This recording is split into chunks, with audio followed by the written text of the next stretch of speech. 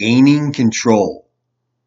Control of your prospect only means that you will lead them in the right direction. It doesn't mean that you throw the keys to their trade onto the roof of your building. To take the lead, you should always know what comes next. For example, your prospect should never have to ask you to take a demonstration ride, and you need to know when they're ready to take one. Also, you should never follow your prospect around the lot from car to car.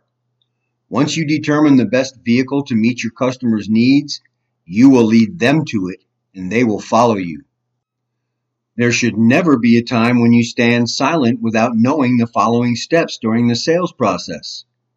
You may give an outstanding presentation and land your prospect in the right vehicle, but you must stay strong when taking them to your office to close the deal.